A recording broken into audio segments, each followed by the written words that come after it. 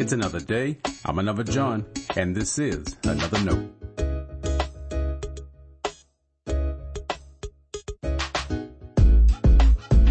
Today's edition of Another Note is titled, Accumulating Books. Our scripture reference today is Amos chapter 8, verses 11 through 13. As always, may the Lord add His blessing to the reading and hearing of His holy word.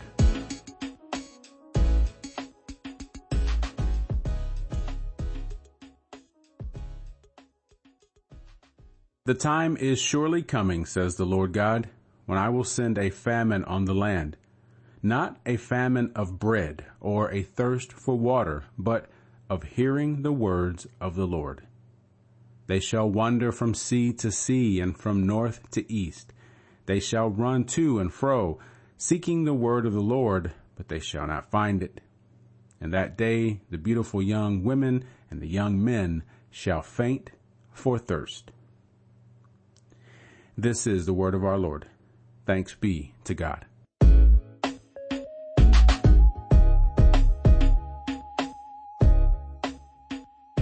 Most people know the Bible is the best-selling book of all time. It's estimated that people have bought more than 5 billion copies of the Holy Bible. And there's no way any other book will surpass the Bible in our lifetime or any others soon to come. Praise God. But we also need some help from God. Even with such a high number of copies sold, is the Bible the most read? I have my guesses. What do you think? Did you know there's a word for buying books you don't read? It's a Japanese word, tsundoku. According to Wikipedia, the word joins two ideas, piling up and books. So, tsundoku is when you're good at accumulating books, but for whatever reasons, don't get around to reading them.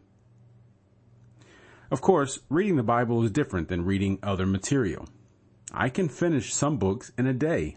I'll never try to do that with the Bible.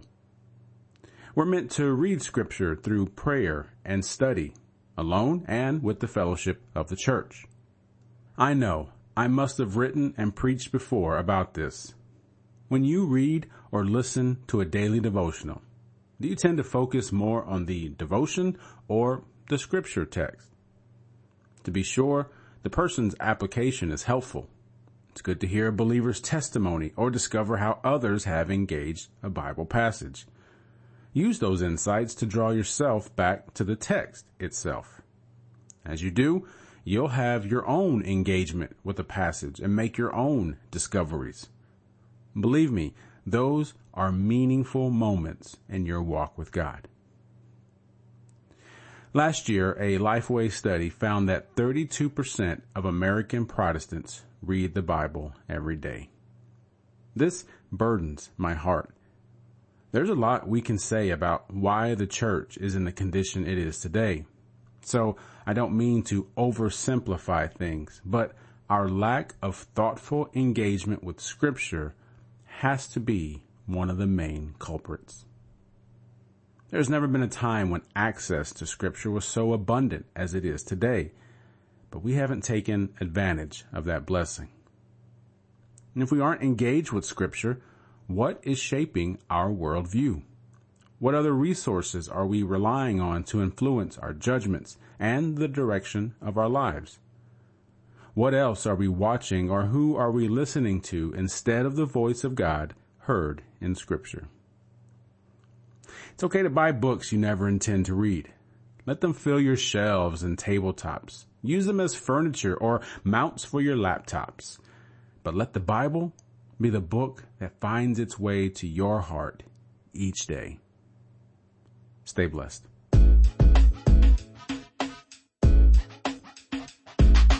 Thanks for always supporting Another Note. This is our daily devotional. I'll keep writing and recording as long as you keep listening and we keep growing. If you ever find Another Note on iTunes or anywhere else podcasts are available, make sure to leave a review so others can join us. And the easiest way to connect with me is online at anotherjohn.com. God be with you.